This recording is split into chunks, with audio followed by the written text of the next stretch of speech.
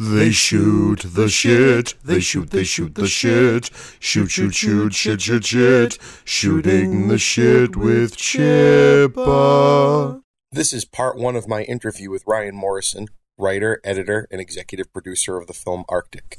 All right, welcome back, everybody, to Shooting the Shit with Chippa. This is episode 4, and I've been hyping this a little bit, but trying not to completely go crazy. But tonight I have my first guest from Hollywood, my first guest that makes movies and has made a movie that, if you're lucky enough to be in one of, I think, the 250 screens that it's playing on, you've either seen or will get to see the film that my friend here made. So my guest tonight is Ryan Morrison. He's the writer, editor, and executive producer of the film Arctic, which is in theaters now. It stars Mads Mikkelsen, and I'm going to botch this name so Ryan can help me, and Maria Thelmer Smardatur. I have my company works in Iceland a lot, and I still can't handle the names. I can't get them right. But no, that's awesome. She was great too, so we can talk about that too. The film's in theaters now, like I said. It's playing. Is it still in over 200 theaters, Ryan? Yeah, we actually hit 300. And then I think now they'll probably start pulling it. It's been in a few theaters for about a month, so they'll start dropping now. Nice, that's awesome.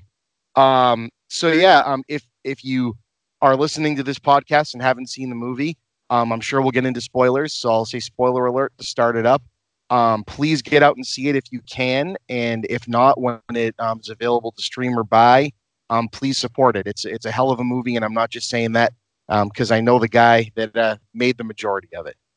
So a little background before we get into this, just full disclosure. How did I get a guest like this? Well, Ryan and I grew up in Lynn, Massachusetts, where I still live, a large city just north of Boston. We both attended Sacred Heart School, a Catholic elementary school in Lynn. Ryan was a year behind me. Our group of friends spanned both years, so pretty much everyone I hung out with the year before, so there was only about 25 or 30 kids in each class anyway. And we spent the majority of our time hanging out at my neighbor Carrie's house, lived right across the street from me, goofing around on a giant trampoline and listening to the best of the mid to late 90s pop songs. It sounded like the Captain Marvel soundtrack back there. Dave Matthews Band, Hanson, Aqua, Spice Girls, just to embarrass us a little bit more. And Ryan and I crossed paths again. I left from 7th to 9th grade and went to a Catholic high school, and then ended up getting out of there, thankfully, and ended up in 10th grade at Lynn Classical. And then Ryan and I crossed paths again. But after high school, I lost touch. Facebook eventually keeps us all together, but I figured I'd begin our discussion with catching up and figuring out, how do we go from Lynn, Massachusetts to Arctic, Ryan? Well, I had one small correction. You said this is I'm a guest from Hollywood, and I am a guest from Lynn, through and through, all day. I've been in LA for about 7 years, and I lived and grew up in Lynn my entire life. Even after high school, I went to college at UMass Amherst. Oh, cool. And yeah, I wasn't sure if college it ended up being a West Coast thing.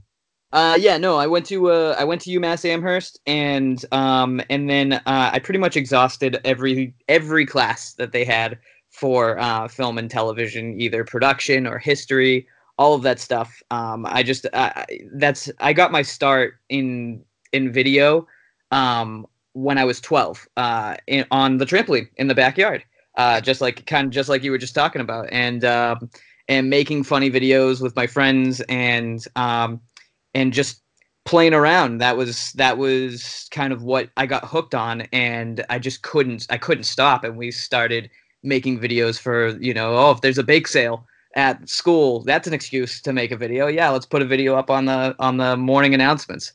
And I used to go to school early so that I could work at the school news, so that I could run camera or do the switching or whatever. I used to love that stuff. So I was doing that. I mean, we didn't have the kinds of technology that you have now at the time. We didn't have phones or, laptops that were super accessible to be able to do video editing. So, we kind of just had to use whatever resources we had. I used LinCam, which is a local public access opportunity for it doesn't have to be kids. It can be for anybody that wants to just learn how to use equipment and go out and shoot something. So I did that for a while, and then I went to UMass. I did as much as I could in terms of what they had to offer for classes, and then I got into the game, the real world game after college, and I was just grinding, doing. It was 2007, 2008, and there was just not a job in sight to be had. It was a pretty brutal market, and you had to learn how to do everything. You couldn't just be like, oh, I'm just going to try to survive off of an editor's as a freelance editor. Right. You had to be able to be like, oh, you know what? This job requires motion graphics. Yeah, I can do that. And then you take the job, and then you're looking at tutorials online while you're trying to figure out how to do the job. And that's actually where I met Joe Penna, my writing partner. I met him at a job outside of Boston, and we always say, if you took all of the creative minds in Hollywood and tried to concoct the most ironically awful torture job for a creative person, you would come up with the job that we ended up meeting at, which was we were editing medical DVDs back. God. Back in Boston, yeah. And it was just utterly, and it wasn't just medical DVDs, it was the same medical DVD every day. It was supposed to be like a custom medical DVD that, like, it had your doctor on it. So we were getting doctors from all over the country. Videographers had these doctors read this script, and we had to edit the same exact thing over and over and over again. And it was ironic torture because I love editing, and I hated that job so much. My buddy Mike, for a quick aside to add to that, he was in sound recording technology, and he says if you ever want to end up hating something you love, pick a song for like a final project in sound recording technology, because what they made them do is break down and separate the master tracks and re-edit. And he goes, I listened to Hey Jude by the Beatles so many times that if that song comes on the radio, I get PTSD and start shaking. For me, it was Here Comes the Sun. I had to do a promo video for this festival, and they had different people sing Here Comes the Sun, no one singing it on the same tempo or in the same key. And then I had to cut them all together to make it as if it was one song, and it was an absolute nightmare. Those are the good days. You're bringing back a lot of good memories from my freelance days. Oh yeah, man. I mean, have you stayed in touch with Melanie Patton? She's Facebook keeps, as you said, Facebook keeps us all in touch that way. After I saw, or after we made this happen, I was thinking about getting in touch with her. She works local, but she's been on tons of I think she's like in the lower ranks, like the key grips and the thing, you're just running the gamut, right, moving the way up. But she's been on a whole, I think Joy, which they filmed in Berlin, stuff like that. Yeah, but just another cool aside. So you met Joe, you were editing medical DVDs. Oh, right, yeah. So I met Joe, we were editing medical DVDs. It was an absolute nightmare, and we'd always sit at lunch and talk about, like, someday we're going to get out of here. And Joe, this is around 2007, and Joe had started a YouTube channel, and this was before YouTube was just, like, deeply embedded in the culture. And, right. And it was just like this funny sounding website, and he started getting some following on it, and started being able to. He won a few contests here and there, and it was an opportunity for him to be able to start making some money. So he ended up moving out to LA, and I ended up getting a job at a commercial production company in Boston, and I would just kind of sit at my editing suite in Boston, and I would see I'd see all these awesome YouTube videos that Joe was doing, and he was getting, millions of views, and he was making a living doing it. And I was cutting commercials, which again, it's a great way to make a living, but there's not a whole lot of creativity that goes into cutting a commercial. If you're cutting a commercial for a sandwich shop, they're talking about a turkey sub, you show a turkey sub. Like that's Mm-hmm. And it's not going to be a very good looking turkey sub because you didn't get to film it. No. Yeah, so it just is like, it's a job. So so I did that as much as I could. And then I came out to LA for Joe's wedding and saw what his life was like, and I fell in love with it. It was just like I was so proud of him, but also like so jealous. honest, super jealous, so jealous. But I was really, really proud of him, and then an opportunity came about for me to start documenting the stuff that Joe was doing. His company was growing, and he needed someone to shoot behind the scenes. And that was something that I had a lot of experience. Cool gig. Yeah, it's a very cool gig. I had done a lot of that for the Celtics, and I was looking for an excuse, and I was in a point in my life where I was like, I'm either gonna be a company man here, and I'm gonna try to make my career and try to get the big clients, the Dunkin' Donuts, the Subways of the area, or I can go and take a job for less money. I don't know anyone out there other than Joe, and I will not have health insurance or a place to live. And I talked to my family, and my dad actually kind of pushed me over the edge and was like, I can always come home. That was what he said. And he said, you can always come home. But if you don't go and you don't try, you'll regret it. And Right, I was then terrified. If you don't go and you don't try, then you never did. Yeah. Yeah, exactly. And I was scared. I was scared as hell. But I sold my car, quit my job, and I left a week later because they needed someone quickly. So there was not a lot of time to make any decisions, and I took off and I started documenting what Joe was doing. And for those of you that don't know what the channel is like, it's called Mystery Guitar Man, and we've got just under 3 million subscribers and about 400 million video views, and we do a lot of crazy editing, very musical.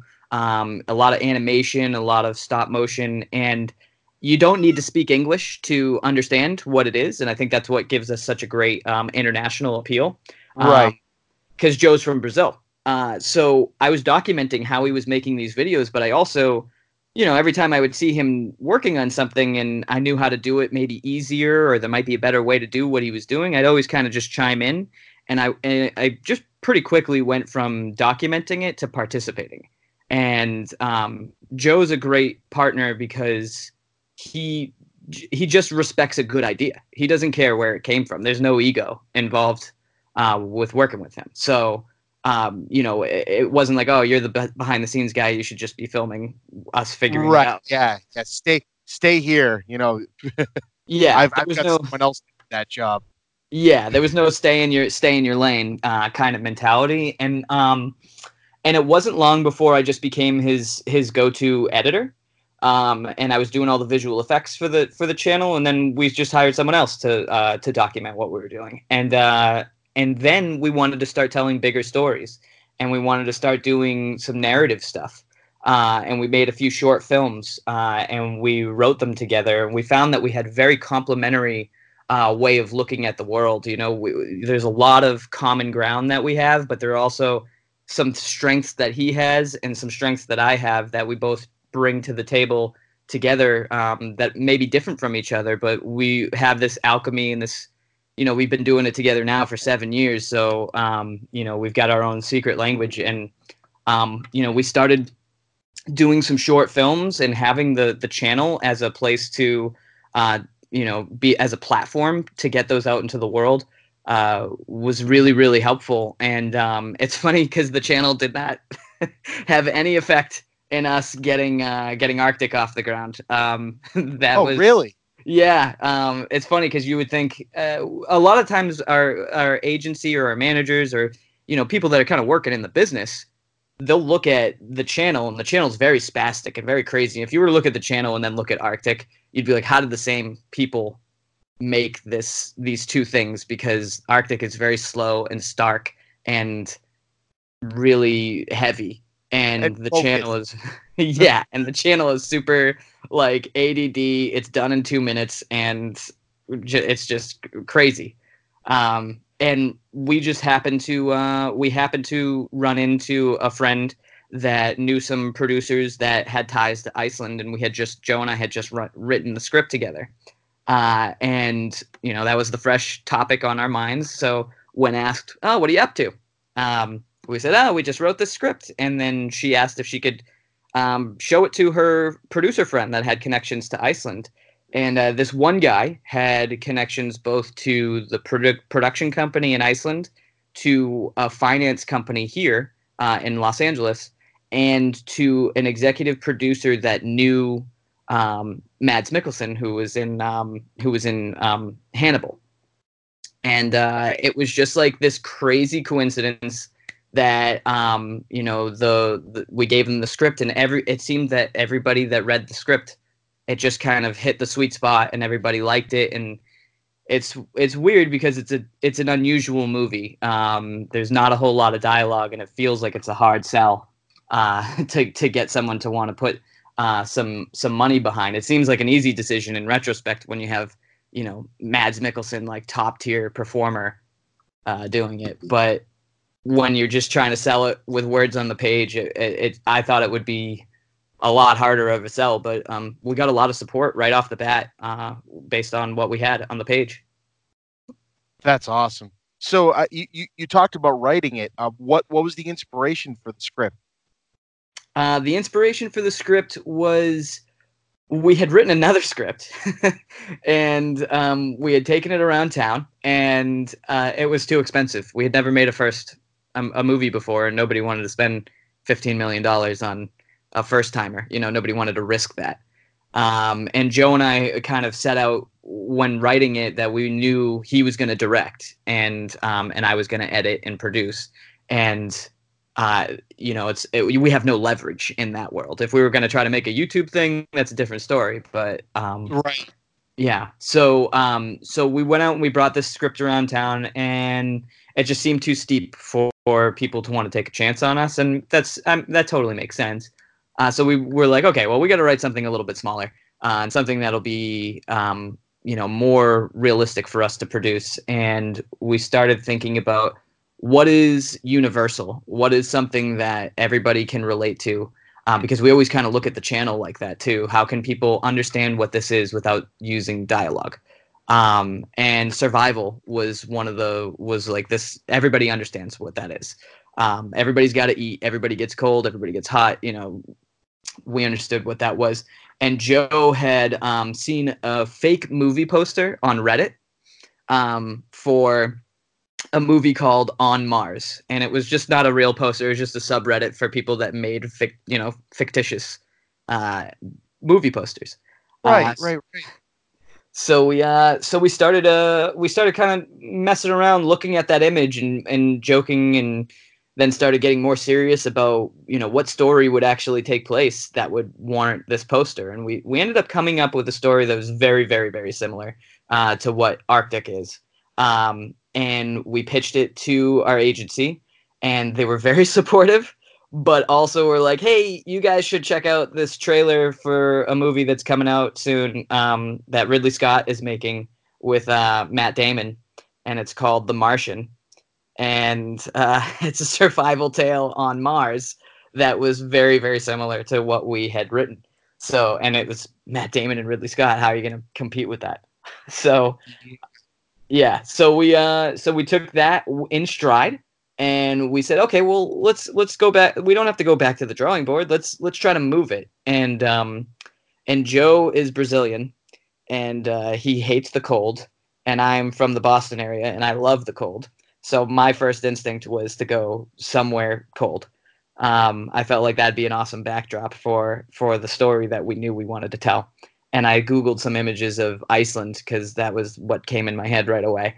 And Iceland in the winter is an unbeatable landscape. It's It's just an incredible looking place. It looks beautiful and terrifying at the same time. Right. It ends up being, an equally as powerful, second character, to the foil to Mads, right? Movie. It's just like, it's weird when scenery can be a character, right? It doesn't happen often.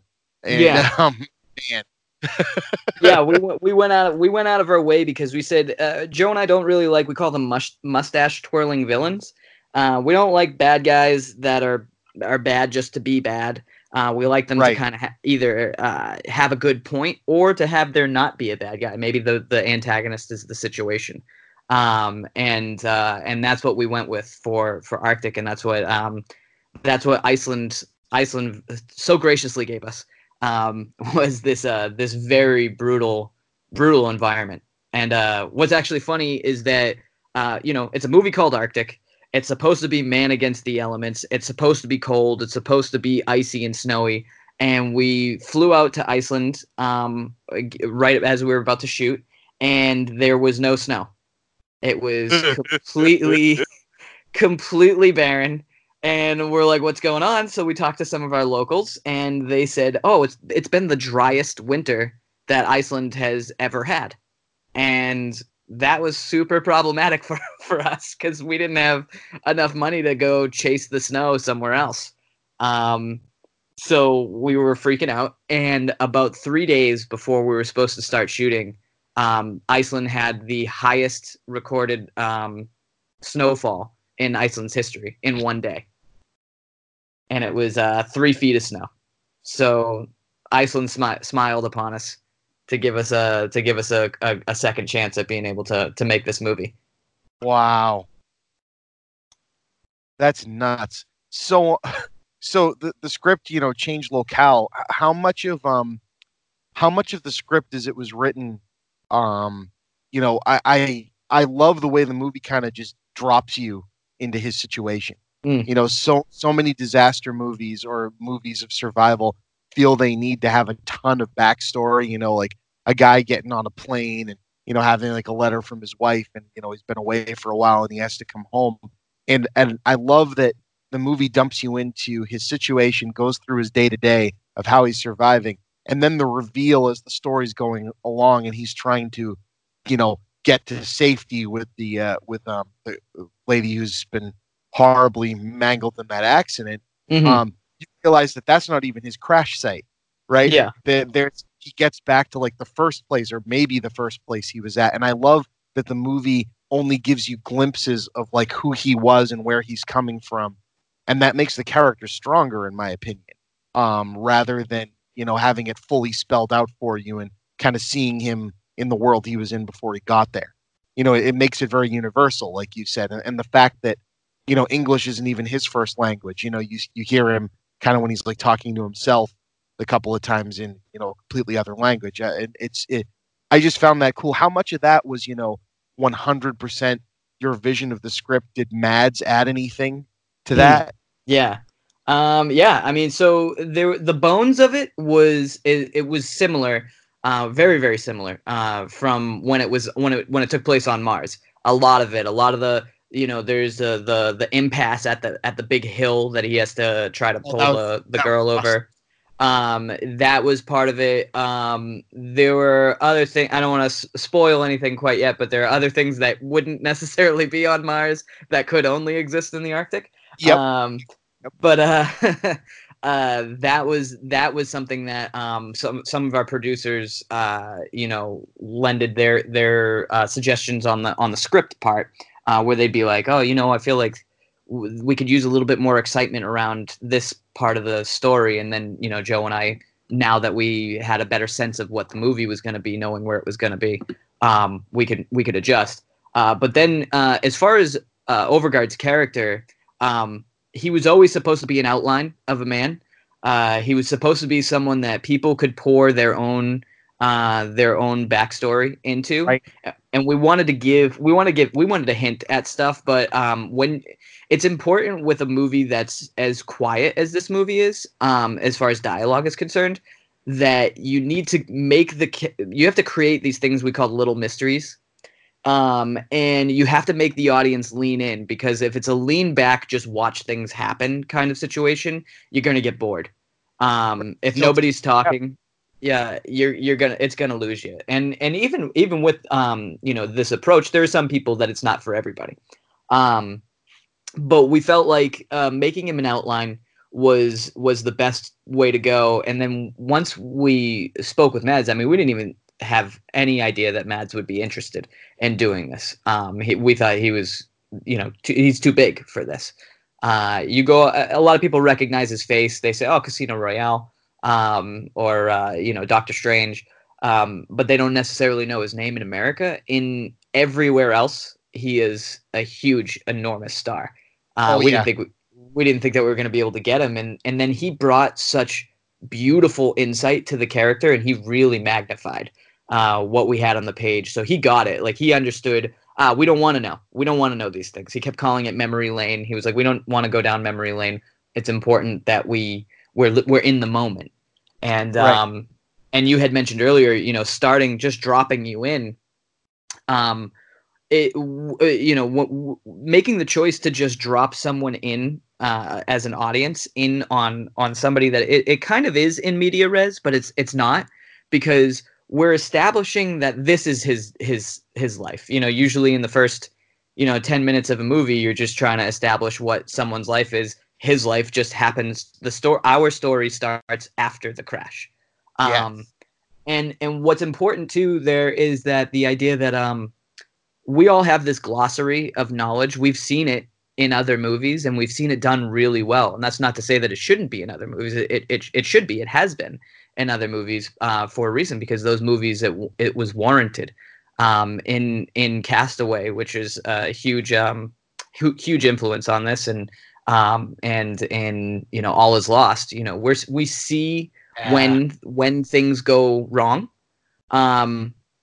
Because that's where that movie and that's where that story starts.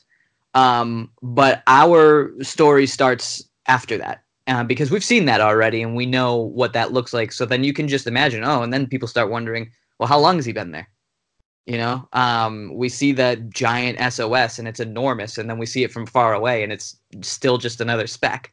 And we're wondering, how long has this guy been there? And is he gonna? I don't know if he's gonna get out of there with that sign. So we felt like that was a choice. That was something that we had written in. It wasn't like, we wrote in a plane crash and then couldn't afford to shoot it. We had written it in that way, and that was actually one of the deciding factors that made Mads really interested in doing it. He was like, this is different. We were trying to do something different. So that's a very long-winded way of answering your question. It is different. Like you said, it's a very familiar genre. It's very universal, right? But there's not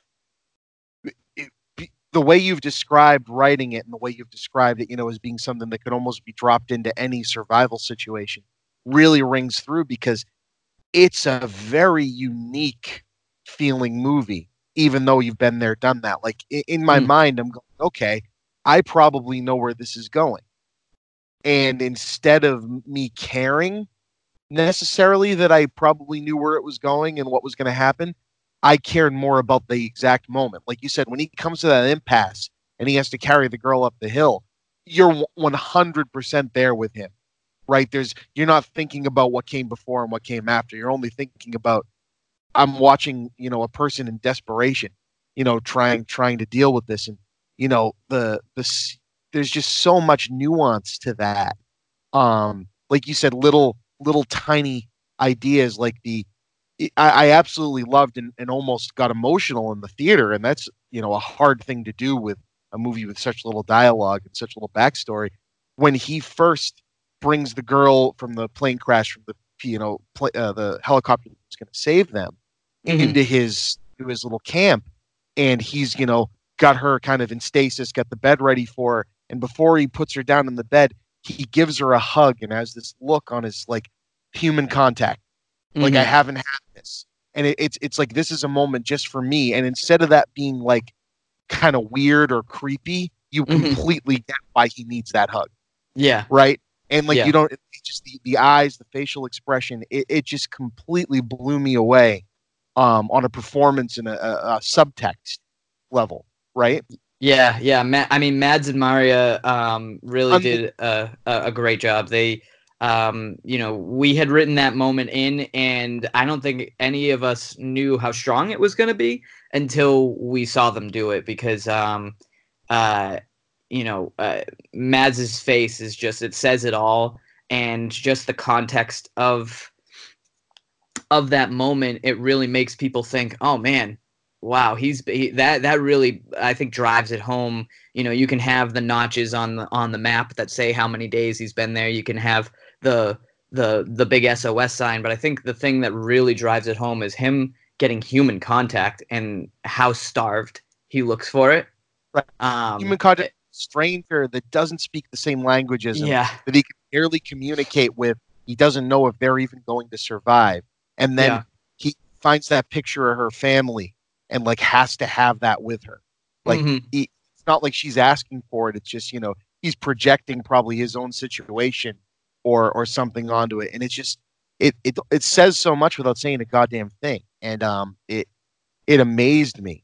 And the duality of that scene with the scene from later where he believes that she has died, right? And it says, I'm gonna leave you behind. And like he makes that decision, and then I'm sorry, you know what I mean? It's like, Jesus. Yeah. And so to backtrack a bit, sure. only because there's always there's a lot to unpack in this, because there's no dialogue. You're giving me great material to go off of here, man. I'm really glad. I'm early on in learning how to be an interviewer and everything here. And all good, dude. All good. So so you said, how did the team come together? Like it's you and Joe. You got the script. You talked about kind of how it got picked up. When the script got to a person at a production company. But what else happened there? Like how did it grow? How did it kind of blossom into getting to Iceland that first day and start filming? It was dicey. It was dicey. Joe and I were YouTube kind of changed how you can make money on the website, and they changed what kind of content was being put up for, on the front page or being supported and being advertised the most. And our kinds of content is very difficult. It was difficult to produce. It might take us 3 weeks to do a 2-minute stop motion video. And whereas someone might do have a gaming channel and they can hop on and it's more about the personality, and they can kind of hop on and play a game. And that's not to say that that's not work. It's just you can make so much more of it, so much more of that content, so much faster. I mean, you play a game for an hour. Content.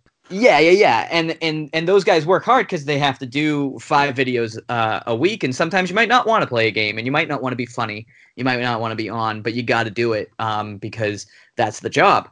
And for us, it takes us a lot longer to make a smaller amount of content, and YouTube was just leaning very hard into longer stuff. So Joe and I were actually about to, we were in the interviewing process of getting day jobs because we weren't going to be able to succeed on YouTube anymore, and we were going to have to pack it up. We had closed our office. We had sold all of our equipment. No. Yeah, everything got sold on Craigslist. My God. Yeah, and we were working out of Joe's garage. After we had sold our office, left our office and sold all of our gear, so things were looking pretty dire. Like 2016. That's 2016, yeah. And things were dire because there were 4 of us, and we had to let go 2 of our. I mean, when there's only 4 people in a company, you're all friends. So telling 2 of your friends, hey, we can't do this anymore. Was really, really hard. And Joe and I were just like, okay, we're going to figure out day jobs, and we're going to take one last Hail Mary at this Arctic movie and see if we can get this one off the ground. And if we can't get it off the ground, then it's working for an ad agency or working for Google or, taking some sort of tech job. because it wasn't sustainable on YouTube anymore. So we were in that's the frame of mind that we were in, and that was when we happened to meet that friend that knew somebody that knew somebody. And we took a meeting with a financier, and they were really, really cool. Had some interesting notes that really improved the script. And that's what you look for in a producer. You look for somebody that you don't want to be at odds with. You don't want to be fighting with somebody over the checkbook. You want to be, you want to have partners that are going to make something better. So we found those guys, and then it was a matter of getting Mads on board. The guys in Iceland, the production company in Iceland, they're the guys that do Game of Thrones. Yep. They were on board, but we needed to actually have the money. And in order for us to trigger the money, we needed to have Mads, or someone of Mads' stature. And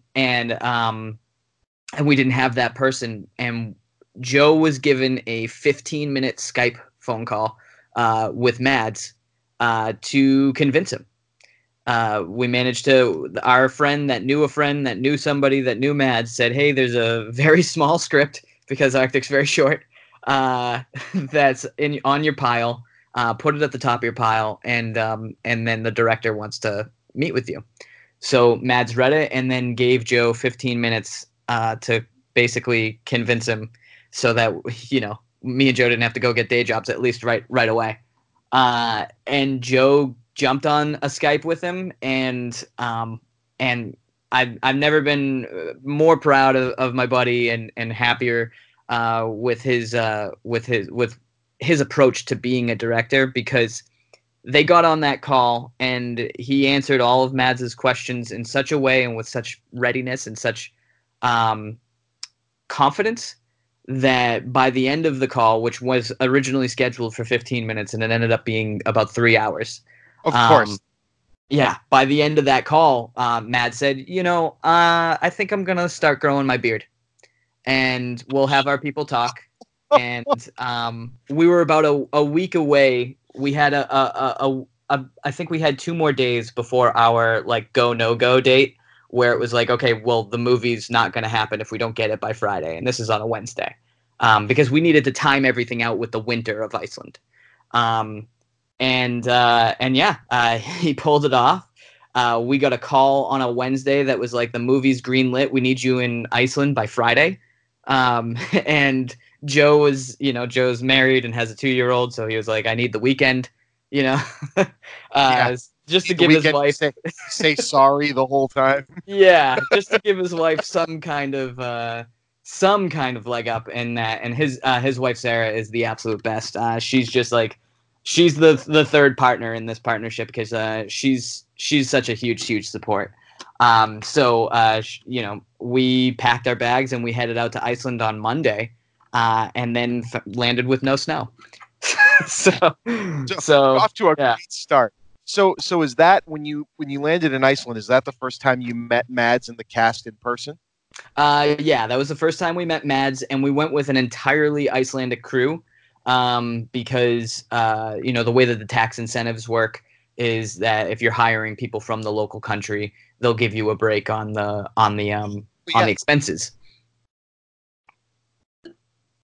So we ended up hiring all Icelandic crew, and they were absolutely stellar. I couldn't speak more highly of those people. They knew all of their jobs, top tier, high quality level. And then not only that, but they knew how to do their jobs in the snow outside all day. Right. Which you just can't beat, and you can't compete with that.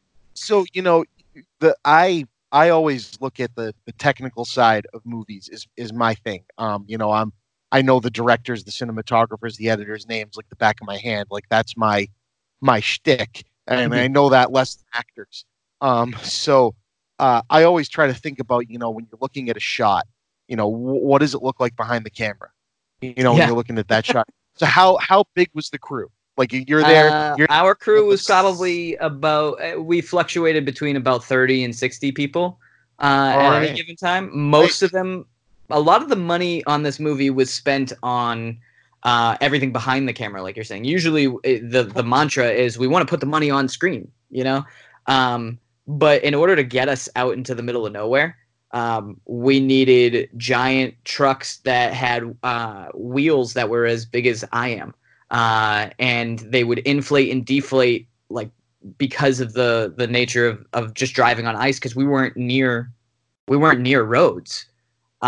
So we were just like out in the middle of nowhere, and we needed these vehicles, and we had 2 snowmobiles, and we had to be lean and mean because there was no okay, we got to move 120 people like that's just not possible. So our crew was pretty small. I mean, I got to give a special shout out to Ani, our sound guy, because he was the only sound guy. Like our sound department was one guy, and our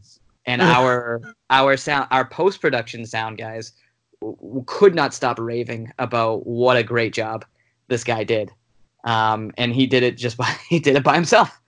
So it was like That's wild. Yeah, it was a small crew, and they all hustled really, really well, and really hard, and they all really, truly, truly believed in the movie. Most of our heads of department actually flew themselves out to Cannes when we premiered in France, because they wanted to be there for it. It wasn't just another job for them. They really were proud of what they worked on, and they really cared a lot. They should be. I'm going to say that a lot through this, but if anyone else who worked on the film hears this thing, which little giddy old me hopes they do, I really mean it. You could tell it was a labor of love. You could tell everybody put their all, and like you said, you spend that money behind the camera instead of quote unquote what's on screen. But if it makes what's on screen that resonant and work that well, I mean, I'm not the only critic or person that's seen it that's saying these things, right? It's sure. It's doing very well. So we're really proud of it. And it should be, dude. I'd be proud of if I even was involved in making 30 seconds of that thing. So Matt had called the movie the most difficult shoot of his career. I heard this in a quote. Anything, because obviously, I don't have Mads on here right now. Wouldn't that be freaking cool? But could you elaborate on that at all? Is that, because you're out in the middle of nowhere, right? Like you said, we're, even on the technical side, on the acting side, I mean, were you waking up in a hotel and driving out in the middle of nowhere, or were you, passing out in a bunker, waiting for the next day to film? What bunker is closest to what we were dealing with. Yeah. So for Mads, I've talked to Mads directly about the set length, and I've heard him answer a question similar to that before. And so number one, I just want to say Mads is the hardest working guy I've ever met. That dude was just he didn't care that we didn't have the budget that Star Wars Rogue One had. We didn't have the budget that Doctor Strange had, or Casino Royale. He's done some giant movies. Oh yeah. And he kept calling this rock and roll filmmaking, and he was just so excited. He was so excited to do this and to really get to flex and to be to really test himself as an actor. And I think honestly one of the hardest things for him, sure, there's the environment. It's cold. It's uncomfortable. It's difficult to get to. But I think that the hardest thing for him was at the beginning when he didn't have anybody he kept calling it to play ball with.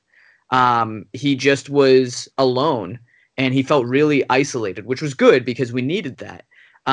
But as a performer, I think a lot of people that watch movies or watch a lot of TV don't really understand that there's this rat-a-tat, there's this action, there's this energy that comes from 2 people playing off of each other. Oh, yeah. And you see it in live theater a lot, and you can feel it. You can feel it there. And that's what you feel on set. And Mads didn't have that for a very big chunk of our production schedule. So he says that his basically dealing with a paralyzed person in their eyes. Yeah. It's unbelievable. He said that it was magic. It was magic when she finally arrived. And Maria, to her credit, a lot of people might look at her role and they'll see, how hard can it be to just lay down for 3 weeks? But the most important thing is that they were giving each other energy to work off of, and she was giving Mads energy to play against, and a lot of his fantastic performance comes from him having another person right there that he cares so deeply about, and Maria was so important to creating that energy. And actually, one of the things, so they have like this little hand squeeze that they do to communicate with each other, because they don't speak the same language. And that's something that they came up with as actors. That wasn't written into the script. So for them as performers to really take it seriously, and for Maria to really not be like, I'm just essentially the volleyball here. For Maria to be more than that, I think some of that gets lost on some people that are more cynical when they look at her performance. But I think that was that extra degree of magic that we needed for the audience to care, and for Mads to care. I want, like, just as you said, Mads is the everyman, or not the everyman, but like the blank slate man to like put yourself onto. Like, you don't watch that movie as Mads is surviving. You watch that movie as you're right there with him. I want to know, and that's my favorite. I like movies the most when they lead me wanting to know more, and not like in a that they're badly written way, but in a, oh man, I could spend another year with that character. Yeah, they always say end a movie. You'd rather end a movie too soon. Yes. You don't want to overstay your welcome. I want to know who in Mads' life, who in Overgaard's life is he supplementing Maria for? Do you know what I mean? Whose face is he seeing? Who is he? Where's his loss? The person he hasn't got to see, in forever. Because that's how I always felt about that. Is like, because she is only really able to communicate with emotion and with human contact, and without, the things that we're more used to, the dialogue, he kind of creates a relationship there of the mutual beneficial, they're there living for each other. He has something to live for again, because you kind of get the feeling that he was, not saying that he was giving up, but with the fish catching and everything, he was surviving. He wasn't living. That's the thesis. Yeah. How long can you go on like that, right? And how close was he to give up? And everything, the new map, so he has more of a stretch. How was it as a writer? You said how long was the script, Brian?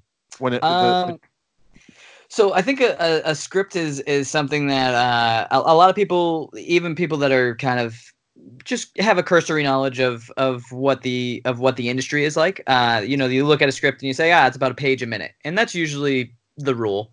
When it's dialogue. when there's dialogue. This script is a script that probably Joe and I are the only people on earth that could have read it and known how long the movie was going to be, because our AD on Arctic would always say,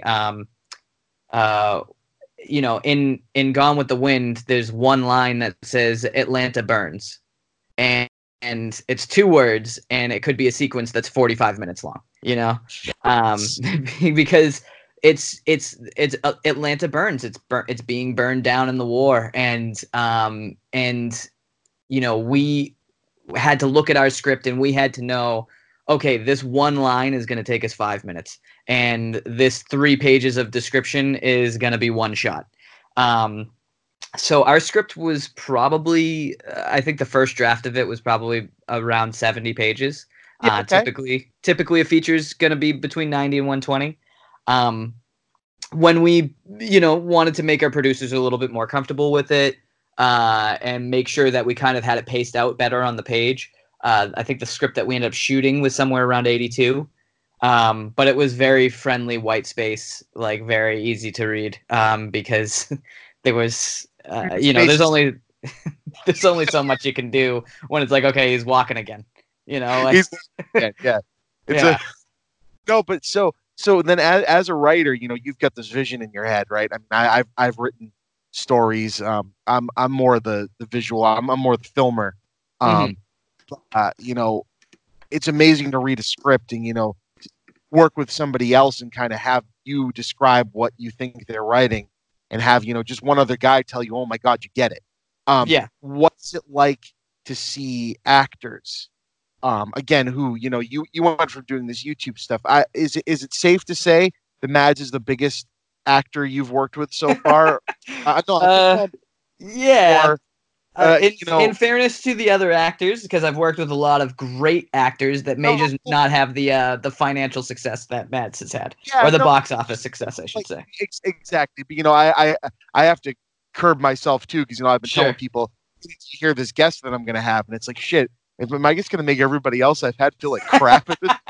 But Yeah. that's what I mean in saying, you went from quick YouTube and smaller concept narratives to this, like you said, very different than what you were doing before, kind of Oh, thing. sure. So Yeah. to see two actors add something to your story, like that hand squeeze, right? Like, you even have time. Like, obviously, you said this was like, how long did it take to film this thing? 19 days. So do you even have time to process that? Definitely. When we were done. Or you rocking Yeah. thinking, right? So you're kind of like bouncing off of each other and leading off of each other's energy, right? So, Yeah, but like, you kind of immediately become peers, and you have to. You can't have too much reverence, because you got to get to work. You guys are working together, and you can, totally compliment each other and all of that business after. But we kind of like the very first time I met Mads, we were sitting in his hotel. One of the few moments that we were indoors and warm throughout this entire process, and he looked at me, and Joe had gone to the bar to grab a drink, and Mads looked at me, and we were going over a scene, and he looked at me and he put his hand on the table and he looked me right in the eye and he goes, "It's gonna be okay." And I was like, "Holy shit." Because he was just saying the line from the movie, and I was like, "It's like a handful of words, like who?" And it's like it barely is anything. It's barely a thought, but it also at the same time I knew the context, and I looked at this guy and I believed it, and it was the truth, and it was a unique thought coming from this person that actually came from me, and it was really surreal because I was like, "Oh man, this is gonna be good." Like he's gonna crush this. So I felt really, really confident. That and then him just super deeply understanding who the character was. It was surreal, and it just made me feel really confident that we were gonna make a good movie. And I was really excited because I had never done anything like that before. I'd never had anybody, of that level even read a script of mine, let alone say, "You know what, I want to put my career on the line right here with yours." And and then at the end when we were done shooting, I'm also the editor, and I said to Mads, I hope I can honor the performance that you've given us because it was absolutely outstanding. And he grabbed me by both shoulders and he said to me, I have the utmost confidence, and it's never even been a second thought to me. And he grabbed me and he said thank you so much. He thanked me. He said thank you so much for letting me bring this character to life. And and we have like a special friendship now and a special bond. He got to meet my parents at the New York premiere, and he just he talked me up to my parents, which I thought was pretty cool, because they had never seen all this glitz with my YouTube stuff. So it was surreal. I think something that might even supersede that as being surreal is the fact that I sat down when I got to set, and I saw an airplane in the middle of a field, like a snow field, and it looked exactly like it did in my imagination, and there wasn't like a crane around, and there were no trucks. It was just a plane in the middle of nowhere, and I was like, this is here because it was in my imagination like a month ago. Yep. And it just totally blew my mind. Like I was like, somebody put this airplane on a ship, and they sent it over to us, and then we reassembled it in the middle of nowhere. I'm doing my best not to curse because this is like it was really unbelievable. I just Anchor. We Yeah. luckily somehow haven't yet, but you can. Yeah. Well, it blew my mind, man. It was just unbelievable to see an airplane out in like a crashed airplane out in the middle of the Iceland wilderness, and I was like, well, how am I here right now? And then other people believed it. Standing up, dude, over this stuff. This is so cool. Yeah. Couldn't believe it. It was nuts. So that actually brings me to a good question. So did you guys? This all happened real quick, like you said. So was there like location scouting that happened before you got there, or did you guys get to Iceland and then kind of go around and go like, you know, because obviously the location scout is something that happens. Yeah. Were you guys just there and going, okay, yeah, we got, you know, a few days. I guess we're shooting that here, you know, or did that? I gotta give the credit to Einar, our locations manager. He does a lot of that for Game of Thrones, and this dude is just a beast. He knew all of these places that were going to. What's funny about Chris? I'll send you sometime. I'll send you some of the behind the scenes video, because what's really interesting is that would make my world, dude. It's absolutely nuts, because there is these spots that Einar found for us, and it's like we always needed to be close to the road. Because we basically shot in two locations. One that was about 40 minutes outside of Reykjavik, which is the capital of Iceland, and then the other was about 3 hours into the Highlands, which was not accessible by road. So this place that was about 40 minutes from the city, which in Iceland, if you drive about 5 minutes out of the city, you're in the middle of nowhere. But if you go 40 minutes out, there's this area where we it's funny, you look to your right, and this is 4 different scenes of the movie, and you look to your left, and that's 4 or 5 other scenes of the movie, and then you turn around, and any direction that you point the camera, it's now an entirely unique environment. And you know, I just happened to be going through some of that old footage recently, and I looked at it and I was like, oh yeah, those 2 things are right next to each other, but in the movie they feel like they're like 100 miles apart from each other. But it's just, you just need to look left and you'll see awesome. it. Behind the scenes is my favorite part of this kind of stuff. I've got, please, after this, go when you have a chance and look at that stuff of the movie. I think it's Ithaca Morns is the movie we made, the zombie movie. But we have an hour or some crazy amount of behind the scenes footage that I put up of that movie that like I hadn't watched in 15 years, you know, or whatever, or like, so I'm sitting there watching it, and the cool thing is we filmed the movie in black and white. Nice. And the behind the scenes is all in color. So wow, yeah, that's cool. Makeup and everything that we did in it, and it just, you know, and I can, you know, whether it's 15 years or whether it's just, you know, right after a 19-day shoot like that, I can just imagine going back and looking at that and having that time capsule even more than having the movie, right? Having that time capsule, putting yourself in the moment. You have been listening to part 1 of my interview with Ryan Morrison, writer, director, and executive producer of the film Arctic. The second half of this interview will be available in a couple weeks, so stay tuned.